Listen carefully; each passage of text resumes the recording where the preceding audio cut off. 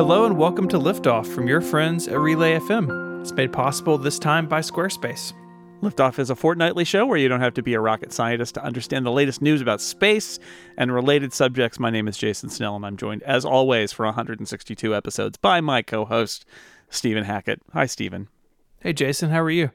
Doing great. As always, lots going on in space and on planet Earth, which technically, since it's a planet, it is in space. So we're all in space, really. There's no bounds to what this podcast could talk about. That's right. I'm going to start with Ingenuity. Little Mars helicopter update. Yeah, it's on Mars, a planet in space. It's kind of amazing to me just how quickly Ingenuity sort of faded into like, oh yeah, there's just a helicopter on Mars. Just a normal thing. It's fine. You know, it happens. Yeah. So the team running Ingenuity, they are entering sort of a new phase of flight because the seasons are changing at Mars. And that means the air may become thinner. And if you think about the way a helicopter works, it has to use its rotors to push against the air to be able to stay aloft. Got to lift, yeah. So if that air is thinner, you have to rotate faster.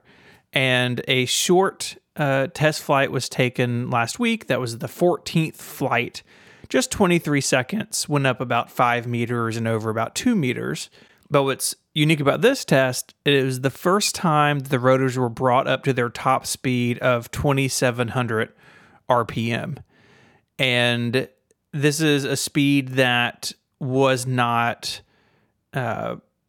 tested here on Earth. The hardware is seemingly capable of it, although there are concerns that this may be at the limit of what the Ingenuity hardware can take.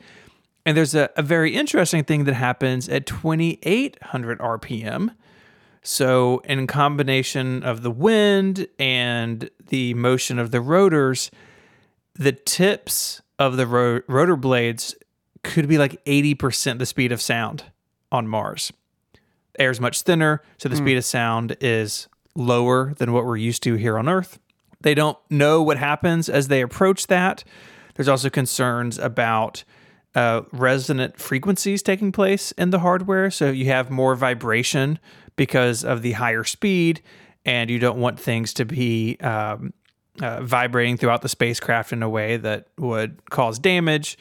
You also have to obviously give a lot more power to the motor to do this. So it's all very sort of at the edge, but this is very much in the spirit, I feel like, of the Ingenuity program. This is a very kind of pushing the bounds type mission, right? It was a bonus credit for the Perseverance mission to be able to do this.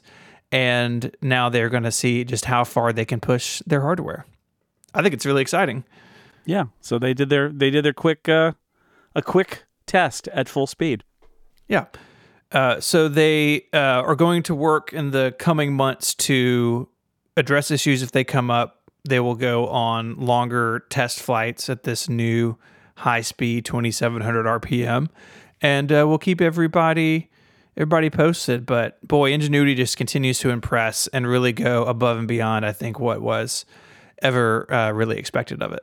Right. They're playing with the house's money now. And I know everybody sort of expects that these things are going to last a lot longer than they were rated to. But I get the feeling with this one especially that they made no promises, right? They're like, well, we don't know how this is going to work. We're going to do a little bit and then we'll see. And instead, it's still going. So that's awesome. Yeah, really awesome. Let's go further out into space, to sort of around Jupiter. I got a Juno update for you. Ooh, nice. So Juno made a few passes. It goes over the poles and all that. Well, they've adjusted the Juno orbit, and they made a few passes over the Great Red Spot, which, if you've seen a picture of Jupiter, it's this big red spot. It's a giant storm on Jupiter. It's been visible. It's unclear, but probably as long as we've been observing the surface of Jupiter, like from the beginning. I think my understanding is sort of like there's some debates about whether it was originally visible, but it's quite possible that it's been there so long that it predates our observations of Jupiter, this single storm. It's 10,000 miles wide, 16,000 kilometers, which means that they always say Earth would fit inside the storm. But the truth is that we didn't actually know the depth of the Great Red Spot storm. So, Earth you could put Earth like through it like it was a basketball hoop, but how much of the Earth would actually be in the storm if you did that? And there were lots of different guesses about how deep the storm was. Tens of kilometers maybe, super thin, big, really wide, mile wide and an inch deep, right? Or maybe it goes all the way down to the core. Who knows? Nobody knows. Lots of ideas. Juno took a look. Actually following up a measurement using microwave observations from Juno, which sort of pinned it down a little bit, but it was still kind of unclear. Juno made some new observations that actually measured the gravity changes caused by the storm, which is a wild idea. And you put that together with the microwave measurements that were done before, and they can say that they've locked it down to a range. It is between 300 and 500 kilometers deep, which when you think about 16,000 kilometers wide, it's still a mile wide and an inch deep, basically, but it's not super thin. It's much deeper than a lot of people thought it might be. And another interesting thing, and if you think about Jupiter, it starts to get really complicated really fast, sort of like thinking about the sun, right? Because you're talking about fluid dynamics of all the gas and how it moves in this enormous planet in this case. So there are jet streams that have been measured that move around the Great Red Spot, and they extend as much as 3,000 kilometers down, but the Great Red Spot doesn't. And again, this is one of those like, why is it like that? Why is it structured that way? And that's the next puzzle to ponder here. So this information gives scientists more things to investigate in trying to understand why Jupiter is the way it is. And there are a couple other new Jupiter papers related to Juno that I throw out there since I'm mentioning Jupiter, which is there are more details about the circulation of gas through all the different belts and zones of Jupiter. They traced the ammonia and looked at the movement of ammonia through Jupiter's atmosphere and discovered that it's basically zipping along on these jet streams, move very fast all around Jupiter. And there was another study that offered more detail about the polar cyclones at Jupiter. This is a weird thing that happens. Saturn has something like this too. There are basically 8 polar cyclones at the North Pole that remain locked in place and create an octagon. And there are 5 at the South Pole that create a pentagon. And it seems like, based on this study and the details that they've done and their observations, that they're basically locked in place. They don't really move at all. And they are probably very, very deeply rooted in the atmosphere. They go way down, and then they're kind of locked in place. So anyway, this is what happens when you have a spacecraft that's able to make many, many, many passes over Jupiter, is we've got way more understanding of all sorts of aspects of Jupiter thanks to Juno making those passes every few weeks. I end up with a headache very quickly trying to read about this stuff because it's just so different from what we're used to on our inner rocky planet that we call home. Yeah, it is just like I said, it's like this fluid dynamics thing. It's like when people talk about circulation of heat and magnetism and all sorts of things in the sun too. It's just like, it's a scale that you can't really understand, and it's a complexity that is kind of hard to understand. But Juno is helping the people who are trying to understand it. So that's cool. It's cool they did it too. So Juno is flying at about 130,000 miles an hour, and they can use the tracking antenna for the Deep Space Network, and it can measure speed changes as small as 0.01 millimeters per second. I mean, that seems awfully accurate for something that's zipping over the top of a planet. Pretty good. I'm going to move us to Florida. Okay, a little closer to home. Florida also on a planet, and therefore, I guess Florida is in space. Yeah. Sometimes it feels like a different planet. Mm-hmm. Sorry, Florida. We've been awaiting the launch of Crew 3. So this is the commercial crew program flying on SpaceX. They were going to launch over the weekend, and there was a weather delay, which happens. And then they were going to launch tomorrow on the 3rd. Now the launch window opens on November 6th. And so what NASA said is there is a minor medical issue involving one of the crew Quick to point out that it's not COVID-19 related. It's not a medical emergency, so something minor is going on. And they are going to be hopefully lifting off on Saturday the 6th, 11:36 p.m. Eastern time is that launch window. And this kicks off, Jason, our favorite thing of tracking who is at the space station and how busy it is. Oh, yeah. Crew 2 is still there. They'll return home in mid-November. So there'll be some overlap where there's basically there's a no, full occupancy sign hanging outside. House party at the ISS. Everybody parties at the ISS that week. Yep. And Crew 3 includes Thomas Mashburn, who has flown both on the shuttle and the Soyuz. So lots of experience there with Thomas Mashburn and the other 3 astronauts, 2 Americans and 1 from ESA. It'll be their first space flight. And the toilet we should mention. Space toilets. So SpaceX had a problem with the Crew Dragon toilet. This was discovered on Inspiration 4, where it came back and they had this discovery that there was some basically a hose comes undone and some urine that's been treated with a chemical ends up down below the deck, just loose, leaking, which is gross. Actually, because it's treated, it's potentially worse because they were worried it might actually corrode the metal down there. They did some tests and they said probably not. They called up to Crew 2 at the ISS and said, "Can you see if this happened to you too?"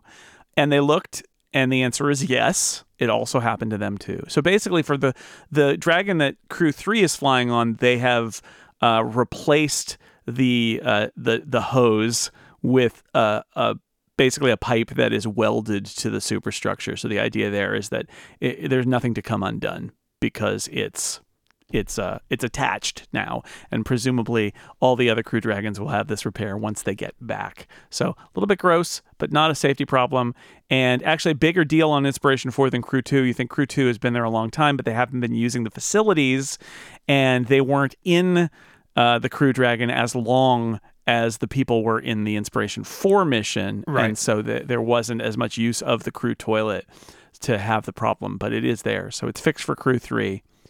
And so they'll be up there, and then Crew 2 will come home after, their week of good feelings where there's a Soyuz and 2 Crew Dragons at the ISS. And we are getting closer and closer to the launch of the James Webb. Yeah, perilously close to the launch of the James Webb Space Telescope, which arrived in French Guiana on October 12th by boat from Southern California. Had to go through the Panama Canal and everything. It is now in the high bay at the ESA facility in French Guiana, beginning its launch prep. ESA just had this Ariane 5 launch on October 23rd. And, one of these things, when a rocket goes off of a particular class, they then do a final review. Were there any problems? Were there any issues? And the new telescope is launching on an Ariane 5. So when they clear the safety of the launch on October 23rd, basically the James Webb Space Telescope is next up, and they will continue with their sort of prep for that. So they have they're getting it closer. Super exciting. Scheduled for December 18th. That is really just right around the corner. Right. Although they're going to start on Saturday, right? I guess technically they begin their launch prep on Saturday. Yeah, it's super exciting. It seems like everything is running smoothly and even ahead of schedule, which is weird to say in a segment about the James Webb Space Telescope. Are you ahead of schedule? 8 years late, but we'll give them some grace here. So keep an eye out for that. We'll be continuing to talk about that as December 18th comes closer and closer. But meanwhile, the Space Telescope a little bit closer to home, Hubble is back in safe mode. Remember, this is where we were a couple of months ago, an issue with the computer, and they went to the backup. Over the last week and a half or so, they were getting... there's basically synchronization messages that make sure that all the instruments are on the same timing, and they fell out of sync. And so that automatically triggers a safe mode. The team effectively cleared those errors, and the Hubble came back up, but then went down again 2 days later for similar reasons. And that's kind of where things stand today. So NASA said just yesterday that they are evaluating the data and trying to understand the synchronization issues between the instruments. And so that's going to take at least a week. So I think this will be like last time. They're going to take a couple weeks, figure out what's going on, and hopefully go from there and be able to get Hubble back up and running. But it's an aging spacecraft, and this is what's going to happen. Yeah, we'll watch it. We'll keep an eye on it. Right, we've got more to talk about. We've got some SLS news, which is very exciting, and and then we've got some answers to questions we had, I think, last time about what's the future of the ISS and other low Earth orbit things. We have some interesting announcements that have happened the last 2 weeks. But before we get to that, Stephen, could you tell the people about our sponsor? I will. The sponsor is Squarespace, the all-in-one platform to let you build your online presence and run your business. From websites and online stores to marketing tools and analytics, they have you covered with everything you need. They combine cutting-edge design and world-class engineering. You start with a professionally designed template and use drag-and-drop tools to customize it and make it your own. You can customize things like the look and feel, the settings, the products you have on sale, everything with just a few clicks. And of course, they're all optimized to look great on mobile. Your content just automatically adjusts, so it looks good on every device. And this makes it easier than ever to establish your home online. There's nothing to patch or upgrade. They have award-winning 24/7 customer support if you need any help. They have a system to let you quickly and easily grab a unique domain name. They have all the tools you need for SEO and email marketing as well. I just built a Squarespace site a couple of weeks ago. Another podcast of mine here on Relay called Connected. We're selling some merch, and I just, in the course of an evening, built a little Squarespace site. So it's got a page, really nice pictures. I have a store. It was really easy to hook up to my Stripe account, so you can buy the merchandise, and we get paid, and then I can ship it to you in a month or so. And it's all just built in with Squarespace. I wasn't having to bolt on other things. It just worked. So head on over to squarespace.com/liftoff for a free trial with no credit card required. And when you're ready to launch, use the offer code LIFTOFF to save 10% off your first purchase of a website or domain name. That's squarespace.com/liftoff. And when you decide to sign up, use the offer code LIFTOFF to get 10% off your first purchase and to show your support for the show. Our thanks to Squarespace for the support of Liftoff and all of Relay FM. It is time, Jason, for the SLS segment. Ding! Please stand by for the Space Launch System segment, explaining geopolitics, mechanical systems, engineering achievements, news, and trivia. Ding! 2022 could be the year of SLS. Oh no, are we doing this again? Oh, well, it eventually worked for Commercial Crew. Okay, we have a little document that we go in to read what we're going to talk about in an episode, and I'm just going to let people behind the scenes to know that Stephen has put in this header as 2022 : year of SLS, and I am now going to add a question mark. That's probably fair. But there is lots of good news on the SLS and Artemis 1 front. SLS that will be used for this launch is now fully stacked, complete with the Orion capsule up on top, complete with the escape system up on top. That won't be armed for this because this is an uncrewed mission, but that's way up at the tippy top. And yeah, it looks fantastic. It is all put together, which is super exciting. And their plans now are to conduct a wet dress rehearsal. So they will take the SLS out to the launch pad and go through all of the flight and ground system hardware as if they were going to launch. So they will hook everything up.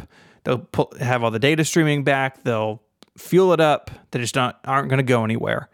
After that, they'll roll it back to the VAB, address any issues, and assuming that all goes well, that will unlock 3 separate launch windows. And the reason for these different launch windows is complex, but we'll get to that. So the first one is February 12th through 26th.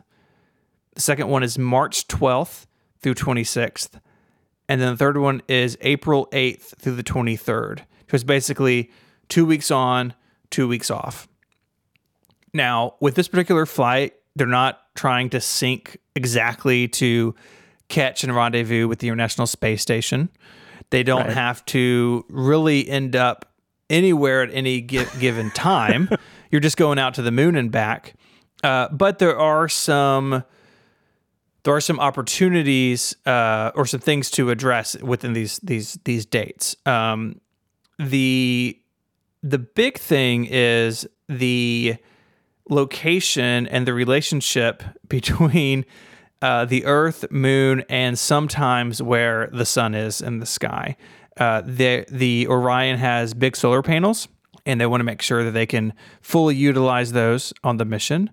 You also have the ground systems, and from what I've read elsewhere, and I have a couple links in the show notes, but they can only kind of be ready for a set amount of time, and then you have to recycle some of that stuff. And they want to make sure that they are clear of any other launches, any other things going on at the Space Center. And so lots of things to contend with there, but that is 3 open windows. Getting to the moon, you've got to hit that translunar injection point. Think about when we talk about Apollo, right? They would go up, they'd orbit the Earth, and they would have their translunar injection burn. And there are just some days where the Earth and Moon's alignment just aren't right for that burn, at least for the Block 1 SLS with its upper stage. You know, it may be that in the future with the more powerful upper stage that they can have even wider launch windows. But at least for now, with what they have, you've got to hit it kind of in the set time frame there. I think it's really interesting that all of a sudden we're talking about dates and talking about how the launch window works. It's weird, right? Where it's going, instead of many, many years of talking about basically the assembly of parts and the testing of parts of this rocket. That they're actually saying, like, here's when we could go. It's a big deal. It's huge, man. I mean, it really is a decade or more worth of work to get to this point. Just to wrap up my previous thought, one of the last constraints is splashdown and recovery. So they got to go fetch the Orion out of the ocean. They want to do that during the day.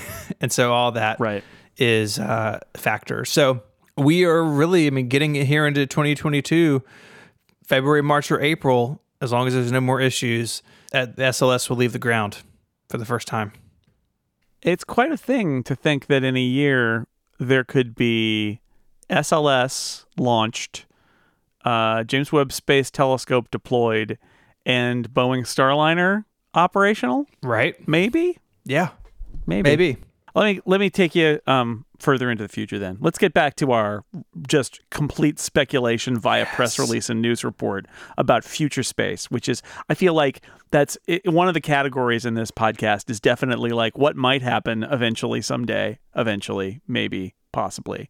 Like, right? There's the concrete stuff, which is we learned this. There's the concrete stuff that's they're going to launch this and here are the people and all of that. And then there's the sort of like, maybe this will happen someday kind of stuff. And that's what I want to talk about, because we have been talking about what happens toward the end of the decade when the International Space Station runs out of life. And it's going to happen regardless of the will of the U.S. government and the Russian government and space agency and other international partners to keep ISS going. The fact is that a lot of those elements have been up there for 20 years and they're not going to last forever. And so there needs to be, and we've talked about like, what's next? Is there a plan to revitalize ISS? Is there a plan to do something new? And we have talked about the fact that NASA has put together this program that is a commercial space program, like Commercial Crew and Commercial Cargo, that is a commercial space station low Earth orbit program where they're going to fund companies to build commercial low Earth orbit space stations.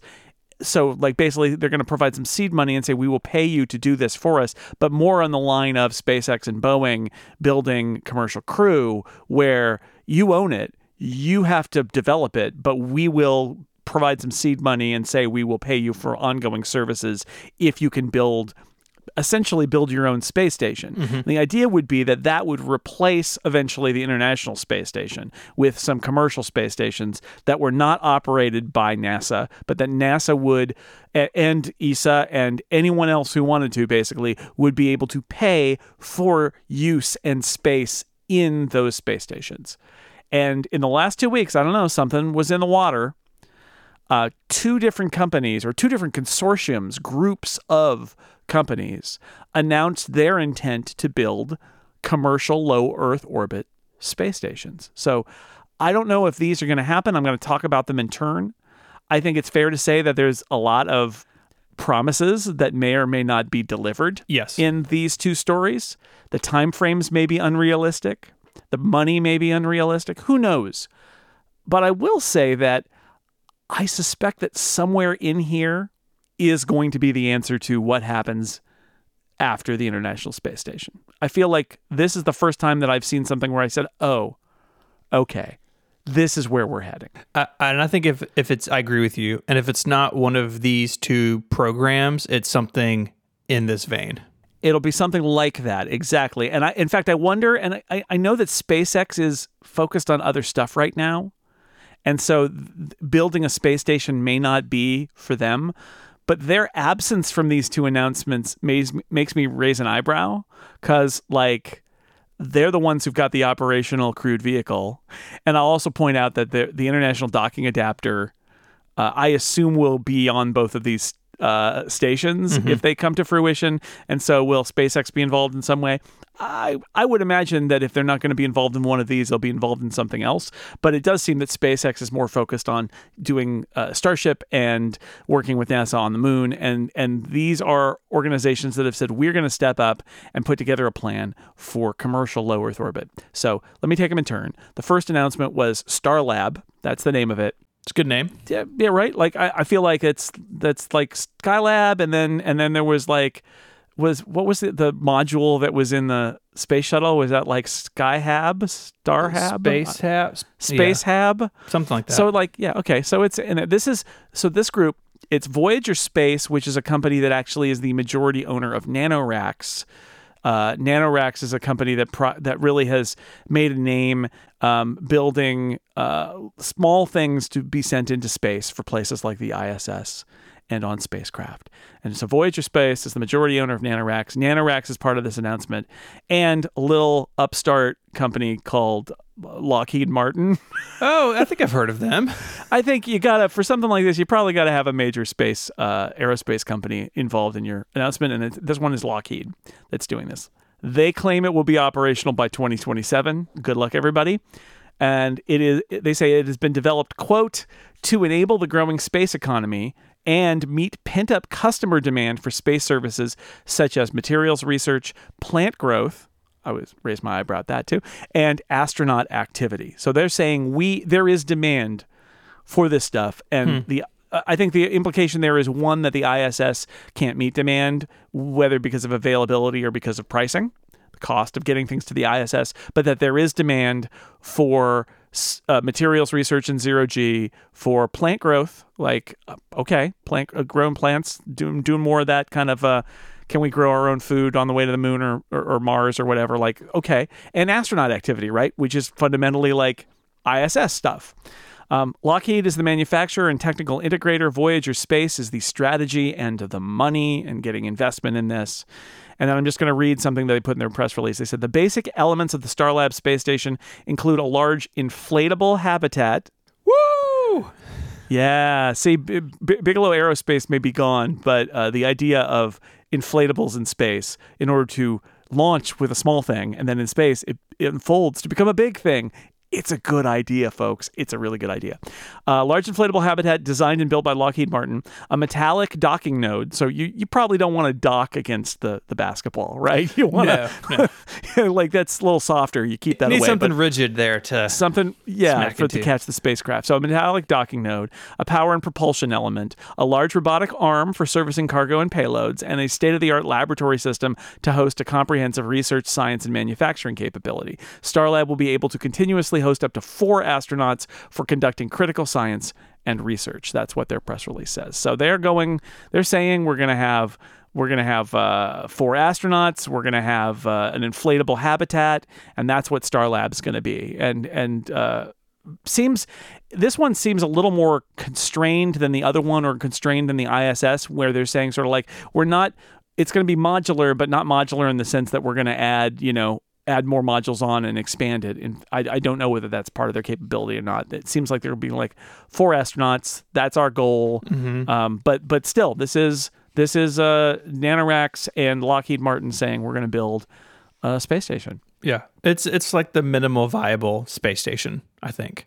I think so, with people and stuff, and it's a cool idea. So, not to be outdone, and I wonder what the sequence is here. My guess is that NanoRacks and Lockheed got wind that there was going to be an announcement, and so they preempted them with their announcement. That's going to be my guess. Yeah, because NanoRacks was on the 21st, and then Blue Origin was the 26th or the 27th, I think. And it could be that they hurried their announcement out after NanoRacks and Voyager Space, but I don't think that was it. I think they wanted to.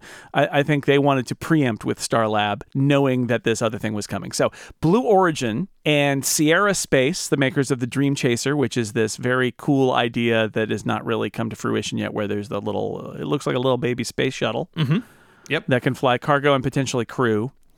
They announced something called Orbital Reef, which they refer to as in an amazing way of making space seem as pedestrian and boring as possible, a mixed-use business park in space. That's what every little kid dreams of, visiting in orbit. Right? And they can take a little shuttle over to the strip mall in space that's next door for lunch, I guess. Mixed-use business park in space. It's my in-laws live in Irvine, California, which is like all mixed-use business park now. And I just think, you get a little green lawn, and then there's some parking, and then there's a low-lying building, and you check in at the front desk. But in space, not that exciting, but it is an exciting idea. So Orbital Reef, Blue Origin says they are going to launch it with the New Glenn rocket, which again is in development. They've only been doing New Shepard, which is suborbital. New Glenn is their orbital rocket that they are working on. They say that's what they're going to use to launch Orbital Reef. So even though Boeing is not in this announcement as a part of the Orbital Reef like inner circle, they specifically in their press release say Boeing Starliner, which again still not qualified to take people, but they're working on it. Mm-hmm. Boeing Starliner is planned to provide crew transportation, and that Boeing will build science modules and run station operations. So although Lockheed Martin is more integrated into the Starlab proposal than Boeing is into the Orbital Reef proposal, both of them are basically bringing in an aerospace heavy hitter to do this sort of like it's like the credibility almost to say, well, but we're having Boeing take us there, and also they will build the modules, and they will also run the station operations. So mission control for Orbital Reef would be run out of Boeing. And then Sierra Space will provide modules, and they say, and Dream Chaser, which will also be used for cargo and crew shuttling if Dream Chaser ever kind of like gets to that point. And then they also, in the press release, mention a company called Genesis Engineering, which they say is working on something called the single-person spacecraft, which is, I'd like more information on this at some point, but it sounds interesting because what they're basically saying is we think EVA suits are a bit much, and that what might be better is a little spacecraft that you can just step into as a person in shirt sleeves, they say, just a shirt sleeve environment, and move it around and use like remote manipulation to like fix things on the outside, but not actually have it be built like a spacesuit. Interesting idea. I don't know. Like, is that a spacesuit by any other name? Because we always talked about how spacesuits are technically spaceships, little spaceships, right? Right. And this is sort of going in that direction. They don't give a specific year. They say it's the second half of this decade, whereas Starlab is just 2027, so middle of the second half of the decade. And they say when fully built up, it could host crews as large as 10. And the design is basically a more of a rigid spine to the space station, and then they also have some inflatable modules. Yes, branching off from the spine because say what you will about poor Bigelow Aerospace, the beam test at the ISS I think showed that inflatable space hab is a good idea and it's practical, because Beam, I think, kind of proved that. And then there's the big one. This is, and again, the way it's phrased is not that exciting. It's like saying that your mall is going to get a Nordstrom. But this press release says NASA is planned to be the anchor tenant. Anchor tenant. Anchor tenant. Again, there's going to be a Bed Bath & Beyond over there. When the anchor tenant moves out, the space station's really going to fall apart. So this is where it gets really interesting. So Starlab doesn't have this part, and this part is interesting. They're saying NASA has basically said, if you build this, we will pay for space on your space station, which is the whole idea of doing commercial low Earth orbit space station stuff, is that NASA doesn't have to run it anymore, but NASA will pay for the space, just like they've done with Commercial Crew and Commercial Cargo, where they don't own the spacecraft, but they pay for the rides. So that's what's going on here. NASA is planned to be the anchor tenant, is a big deal. And then perhaps the most intriguing part of all, which gets back to our whole question of what happens to the ISS when it gets decommissioned, is the project can use, whatever that means, can use, a Blue Origin-built space tug to collect usable ISS resources for orbital reef. So the idea here is it's going to be at the same inclination, its orbit, as the ISS. So they say that this is them making a play to basically say, if there's stuff at the ISS that could have its life extended at a point where the ISS is getting decommissioned, we plan on making a play to take that stuff and haul it to the new space station and attach it. And I don't know whether that would be modules or solar panels or what. I honestly don't know. Maybe it's docking modules. I don't know. I'm like, who knows what it actually is?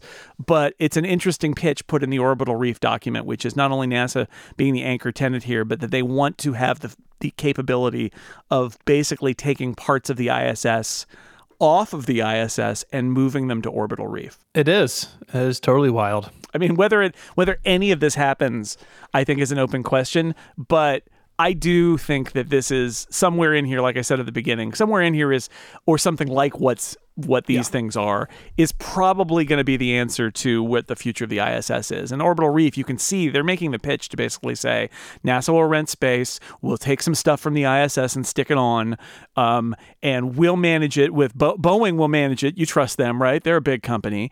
And that'll be the new space station, and you'll just pay us, and anyone can pay us to work on it, and then that's going to be their business model.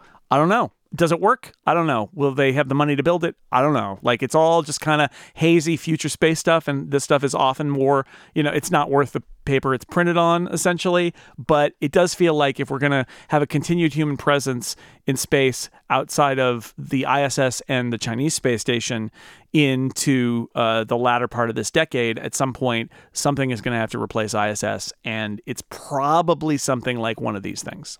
I find it really interesting how different the proposals are, where Starlab is sort of like what we said, right?